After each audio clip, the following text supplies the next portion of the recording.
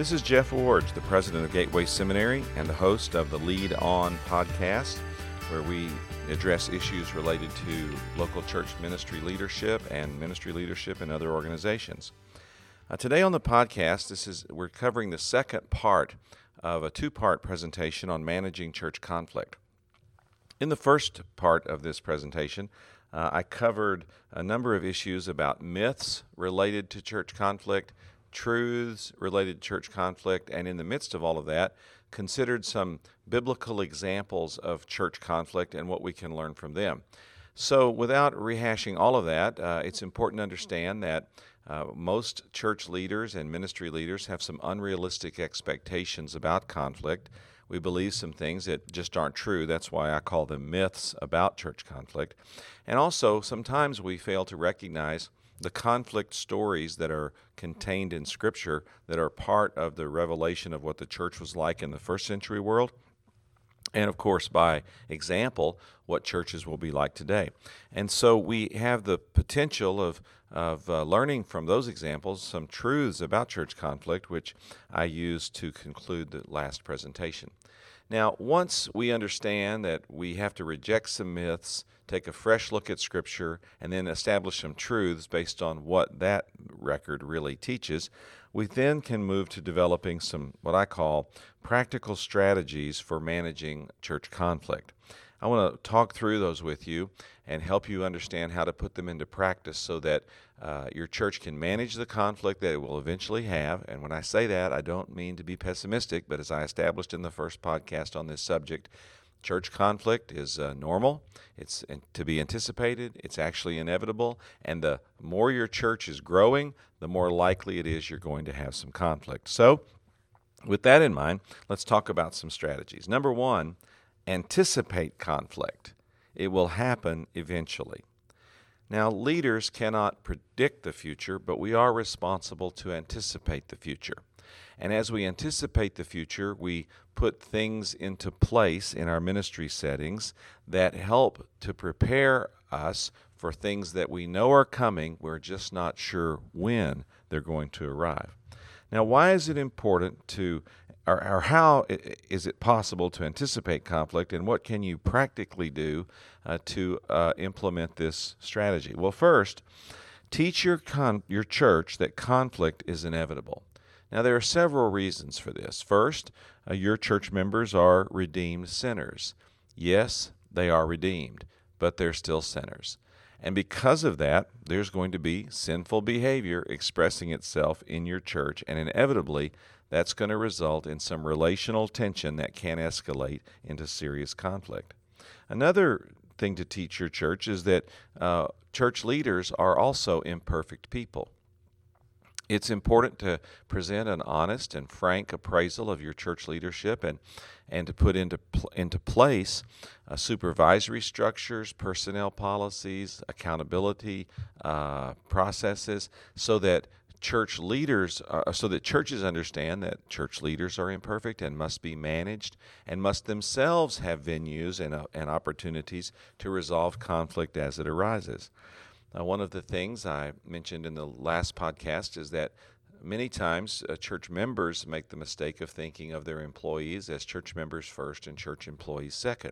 But in reality, all church employees are church employees first, and then if they are members of the same church, church members second. And so employees will have conflict, and they will have conflict in the context of their employment. They're imperfect people, and they need management. They need accountability, they need structure, they need policy, both to give them guidance and also to give them the vehicle or the venue or the means, if you will, of how to address conflict in the workplace. Because this is not just conflict in church, it's conflict in the workplace as well. So you teach your church that conflict is inevitable by reminding them that they are redeemed sinners and that because of that, relationships will occasionally be frayed. And that leaders are imperfect people and have to have a means by which they're managed and by which their own conflicts can also be addressed. Now, another reason that churches have conflict is that people in churches have varying levels of maturity. There are brand new Christians. There are very mature leaders. There are people who've been at the task for a long time, and people are just getting started. There are also people who have varying levels of emotional maturity. There are varying levels of intellectual capability. There are just all kinds of diversities, spiritual, emotional, intellectual, within congregations that lead to people having various ways of seeing certain situations, problems, or difficulties. And then another reason that you can teach is that Christians have differing opinions about many issues. It's possible to have two people that share very similar tastes in worship but have very different perspectives on politics. It's possible for people that share very similar perspective on politics to have very different perspectives on what constitutes good preaching or good Bible teaching. And so when you start talking about how people see things like worship, Bible study, even secular politics, or how ministry is supposed to be organized or accomplished, then you know you're going to have a lot of different opinions. And because of that, you're inevitably going to have conflict over those issues. And then another reason that you need to teach people that causes church conflict to be inevitable is that Christians sometimes project personal problems into church relationships. In other words, a person is struggling at work. They can't take their anger out on their boss because they feel threatened in that relationship, so they come to church and express that anger toward a pastor or toward a deacon or a Sunday school teacher who fails them in some smaller way. And we often look at that and wonder, what caused that blow up? Why so much anger over such a small offense? Well, it's because the person is projecting something that's happening away from church into church relationships where there's more safety for that kind of emotional expression. I've seen this in a couple of significant ways, but one I'll just mention today. A few years ago, I was consulting with a denominational group about their vision for the future. Now, typically, Baptist denominational organizations focus on three things. They focus on leadership development, church starting, and church strengthening. And while they may say that in various different ways or put that together in different constellations, particularly Baptist conventions tend to focus on those three things. Well, this particular convention had in its history a fourth focus, and that was that it strengthens families. Well, there's not anything wrong with strengthening families. Of course, that's a good thing. But the question is really, how can a Baptist denominational convention accomplish that purpose? So it seemed a little puzzling to me that was in the previous previous vision statement that they were seeking to revise. So I found one of the old-time leaders that had been around a while, and I said, hey, I'm trying to do my research as I consult with you on this matter, and I'd like to know where'd that fourth aspect of your current vision come from? He said, oh, that's easy. He said, I was on the task force that put that together, actually. And I said, all right, what happened? He said there was a pastor on that task force whose marriage was in trouble, and every time he came to every meeting, that's all he could talk about was how the church needed to, how the denomination needed to do everything it could to strengthen families.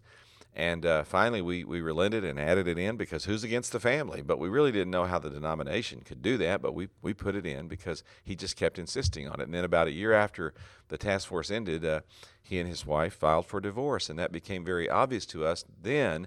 What we didn't see at the time was that he was actually projecting his personal needs into the organizational planning model. Well, that's a pretty clear example I'm talking about.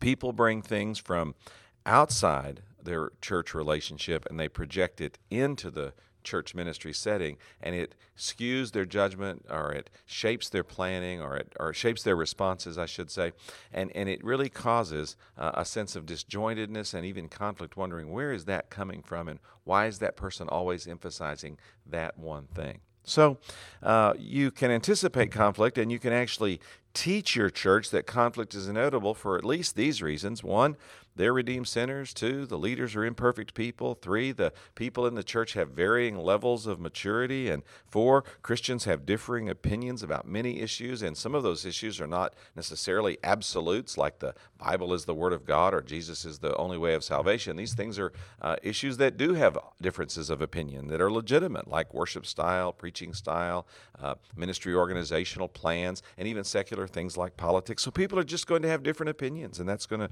bring some conflict with it into the church setting. And then finally, Christians do project their personal lives into church ministry leadership decisions. So you can anticipate conflict, first of all, by teaching your church that these realities exist and that we shouldn't be alarmed about them when they rise in our presence. Now, I'm advocating that you teach on these issues to anticipate conflict in your setting, but let me also go on to say that the best time to teach about conflict is when there is no significant conflict happening. Now, one of the common mistakes pastors make is only speaking about conflict when a conflict is going on. So they wait till something's happening in the church, and then they try to address it in their blog or their church newsletter or in their Bible study or even in their preaching, and that becomes often simply gasoline added to the already burning fire. So when's the best time to teach about conflict? It's when there's no church conflict happening.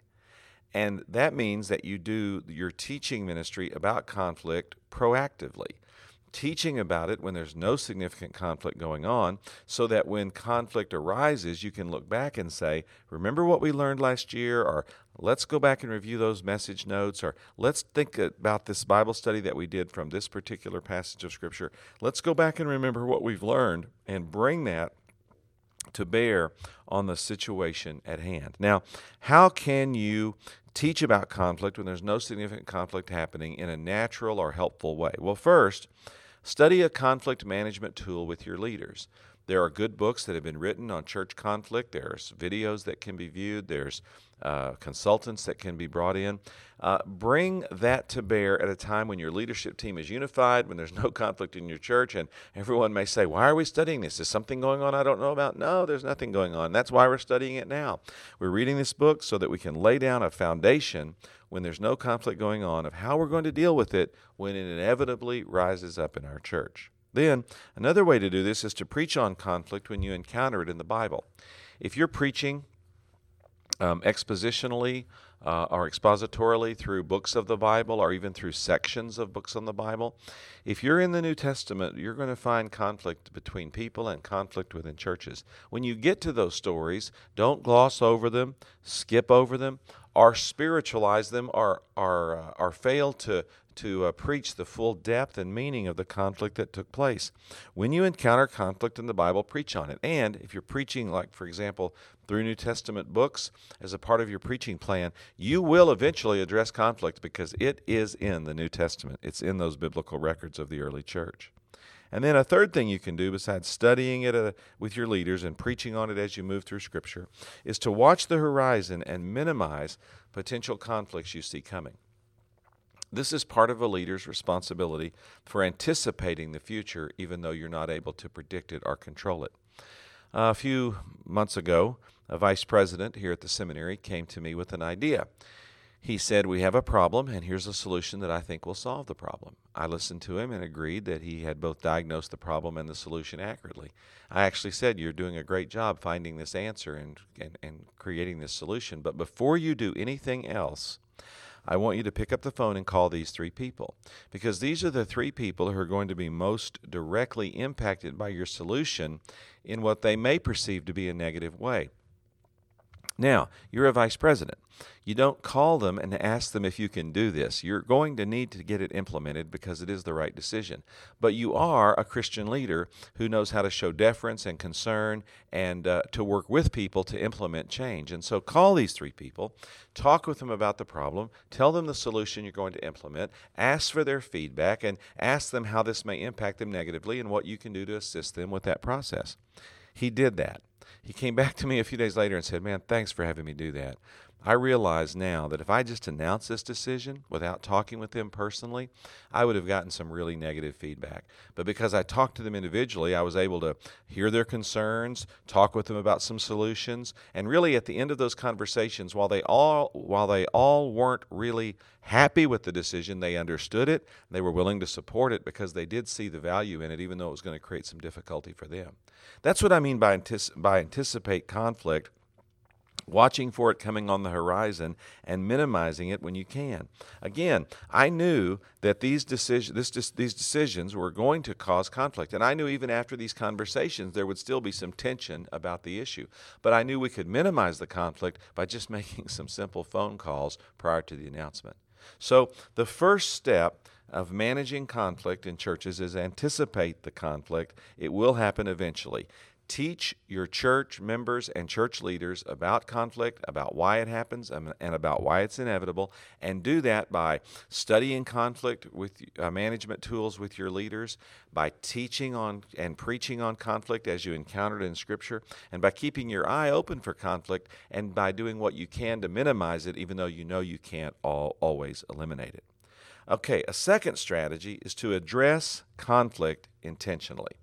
When conflict happens, and it inevitably will, address it intentionally. Now, this means you have to be courageous. You have to step up and do your job, walking into what may be a difficult or challenging or even emotionally charged situation to address and deal with the conflict. So here are some steps to addressing conflict intentionally. First, deal with the people involved directly. If two people in your church are having a conflict, ask them to both meet with you in the same room at the same time and work it out. If leaders are doing this, get the leaders together and have them work it out. While you may need to meet with each one individually beforehand, meet with them together and work the problem out. If you're having conflict with someone, don't go to a third party and try to work it out that way. Go directly to that person and try to and work it out face to face directly. Deal with the people involved directly. Second, approach the people in the right way at the right time.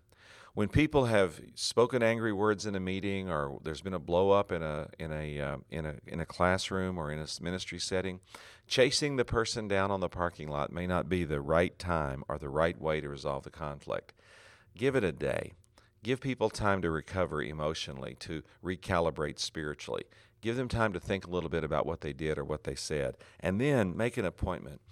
Go to their home or their business place or a coffee shop or a public place where you know they can have a frank conversation with you. But approach people the right way at the right time when they're involved in conflict. A third step to addressing conflict intentionally is discerning the genuine issues driving the conflict and working to resolve those. Sometimes people react emotionally to something on the surface, but something deeper is really driving the conflict. For example, a church youth minister resigned, and one set of parents reacted very negatively. They exploded really with some accusations of abandonment and of lack of integrity and other things that were being spoken about this minister who was leaving, and really none of that was true, but that was their reaction. When we sat down with them and tried to discern what's really going on here, what we discovered was they had a 12-year-old daughter who was just about to move into the youth ministry, and they were terrified of having their first teenager and of not knowing what that meant and of what that might mean as they lost relationship with their daughter or they feared losing that relationship. And this girl really looked up to the youth minister and talked often about her excitement about going into the youth ministry the following year. So the explosion in anger that was directed toward the youth minister really wasn't driven by his resignation, his abandonment, or his lack of integrity. What was really driving the conflict was a sense of panic among the parents about losing spiritual guidance for their teenager and about perhaps losing a relationship with her as she moved into the teenage years, or that she might fall away from the church because of not having a youth ministry that she really connected with. So when we got down to the real issues driving the conflict, they weren't all about the youth minister. They were really all about the people involved. Another way to address conflict is to facilitate honest dialogue and prayer about these genuine issues. It's hard to get people to talk sometimes, but you have to stay with it to say, what's really going on here? Let's really be honest about how we're feeling. Let's talk about what this is doing to us, to our church, to our class, to our committee, to our deacon board, whatever it is. Let's talk about it honestly. And then, and I can't overemphasize this enough, then to pray honestly about the situation. To get down on your knees and to hold hands with a person that's in conflict with you, or two people who are in conflict with each other, and cry out to God, asking Him to heal this relationship or heal this situation. When you get people honestly praying before each other and before God, He has a miraculous way of bringing resolution to conflict. And then finally, another way to step to address conflict intentionally is to document the agreed to results and future steps. Now, I've done this in a number of different ways. When I say document, I don't mean write a formal legal paper or get some attorney involved or anything like that. What I mean is, when I've helped two men work out a conflict in a church before, I've said, now guys, here's what we're going to do. We're going to shake hands on this, and we're going to remember this date. And anytime this comes up again, I'm going to remind you guys, no, we shook hands on it. It's over. Conflict resolved. And we're not going back to this ever again. Another thing I've had people do is open their Bible. Say, open up your Bible on the inside cover, write this date down, and write this sentence. Today, I ended my conflict with, and I put the name there. I say, just document that you did this today. And anytime this conflict comes back up or you start feeling it again, open your Bible and say, no, on this day I ended this conflict with this person. It's over. When I say document, I mean do something like that. I mean create some kind of spiritual marker, drive down a stake, put a mark on a post, whatever analogy you want to use, but do something that concretizes this decision to end this conflict. So, some steps to addressing conflict intentionally. Deal with the people directly, approach the people the right way at the right time, try to discern the genuine issues driving the conflict, facilitate honest dialogue and honest prayer, and then document it in some way with a handshake or a flyleaf Bible note, but something that says, this day, at this place, at this time, we put an end to this. Now let's move on, not look back anymore. Now there's some mistakes you have to avoid when you're trying to address conflict intentionally. First, don't ignore it. That's obvious. You can't ignore it if you're going to address it. Second, don't make it bigger than it is. If two people have an argument, just the two of them need to be involved in the resolution. You don't need to go to the deacons or the elders. You don't need to take it before the church. If a conflict can be resolved in a very quiet, small way, resolve it there. That's all that needs to be done. And then whatever you do as a leader, don't speak or preach or blog or write on a conflict that's going on, especially if doing so will in any way bring attention to it that doesn't need to be added or will add fuel to the flames of the conflict that's going on. Most conflict does not need to be addressed publicly.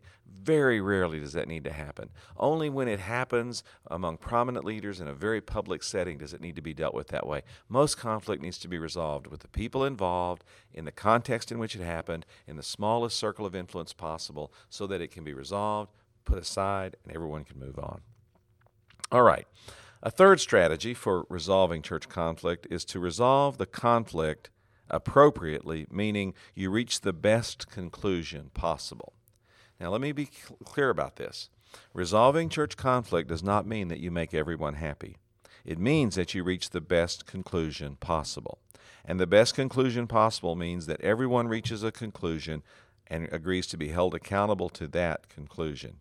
Now, those conclusions may take at least one of three forms. First, when a church conflict is resolved, the people involved may decide to stay together and work together. That's what we always hope for. But sometimes Christians may decide to separate permanently because of their conflict and work apart. This is what happened with John and with Paul and Barnabas over John Mark in Acts chapter 15. They split up the missionary team, but they did not stop being missionaries. They both chose new partners. Barnabas chose Mark, Paul chose Silas, and they both continued the work. Sometimes church conflict results in people separating from each other and joining new teams, but it never, ever should result in people quitting the church, meaning the big C, church, universal, or quitting the mission of God. They may change local churches, they can't leave the church. They may change mission teams, but they cannot leave the mission. So sometimes the best conclusion possible is to stay and work together. Sometimes the best conclusion possible is to separate and work apart. But listen, the third option is not really an option. Staying together and disrupting kingdom-focused work is not a biblical option. To stay together and continually fight, argue, or have turmoil is not a biblical option. If that's happening, something is seriously wrong in how this conflict is being resolved. So, you want to look for these two options. Stay and work together, separate, but continue the work. and avoid the third option of trying to stay together and stay in perpetual conflict, because anything that undermines the mission of God and the work of God is not what God desires to have as an ultimate conclusion. Well, a fourth strategy is to accept mixed outcomes. I've already hinted at this. When you've reached an effective, appropriate conflict resolution, some people will be happy and some may not be very happy. Some people will leave and some people will stay. And, quite frankly, some collateral damage is inevitable. When two church leaders have a conflict and other people see this, even though the church leaders may get it worked out, the people who've seen it will be impacted. Their confidence in leadership is diminished. Their willingness to follow in the next big project may be lessened. There's always these inevitable consequences. You can't manage all of them, and you certainly can't make them go away.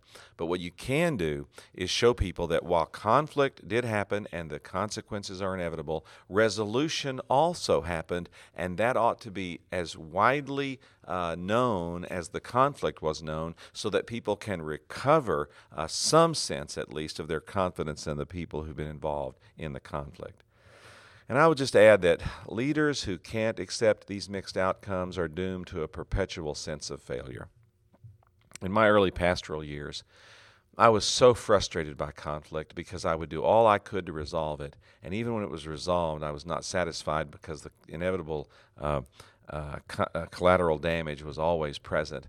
And I always wondered, what am I doing wrong? And then I finally, over years of Bible study and experience, realized I wasn't doing anything wrong. I simply had reached a point where I had to understand that I had to accept mixed results and understand that sometimes those are the best results that I'm ever going to be able to achieve. Before I was able to accept that, I was doomed to perpetual frustration, and I was frustrated in almost every conflict resolution situation. Now, while I'm still sometimes saddened by how things turn out, I recognize that when I've done all I can do, and when the conflict has been resolved as best it can, that the outcomes are going to be mixed, and I have to accept those, and then do the last strategy. And that is, the last strategy is move on. Accept less than perfect outcomes. Recognize that you've reached the best outcome you're going to reach. Not the perfect outcome, but the best one you're going to reach. Resolution has come. That's all you can do. And now it's time to move on. And once that happens, stop revisiting the conflict and allow it to fade. In other words, 3 months after the conflict ends, don't bring it up as a sermon illustration and talk about conflict all over again. Don't do anything to pull the scab off a healed up conflict. Let it pass. Let it fade. Let it move into the oblivion of the past and not be brought back into the present on a regular basis. And then shift your focus as quickly as possible from conflict resolution back to really accomplishing the mission God has given you. You know, the ultimate goal that God has given us is not conflict resolution. That's not our ultimate goal. Our ultimate goal is kingdom expansion. And so we only work on conflict resolution as it facilitates expanding God's kingdom, preaching the gospel, starting churches, strengthening churches, making disciples. That's what we're supposed to be doing. And so conflict resolution is not our mission. It's only a step toward being able to accomplish our mission more effectively. So as soon as you can, get your attention off resolving conflict and back onto your mission. Well, here are these strategies that you can use to manage church conflict more effectively. Anticipate conflict, teach about it, and prepare people for it. Address conflict intentionally. Take these steps of action I've described to be proactive in how you deal with conflict. Resolve conflict appropriately, recognizing that conflict resolution does not always work out perfectly as you might hope.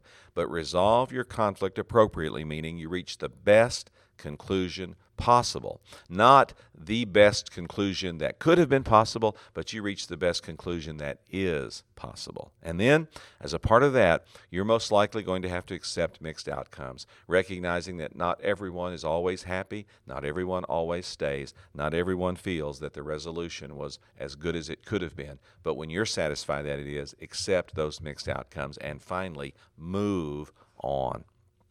You are not called to perpetual conflict resolution. You're called to expand God's kingdom. Start churches, strengthen churches, make disciples, share the gospel. Do the work that God has given us to expand His kingdom and make that your primary focus. Well, church conflict happens. We need to be good at managing it. Hopefully, this podcast will give you some tools to do that more effectively.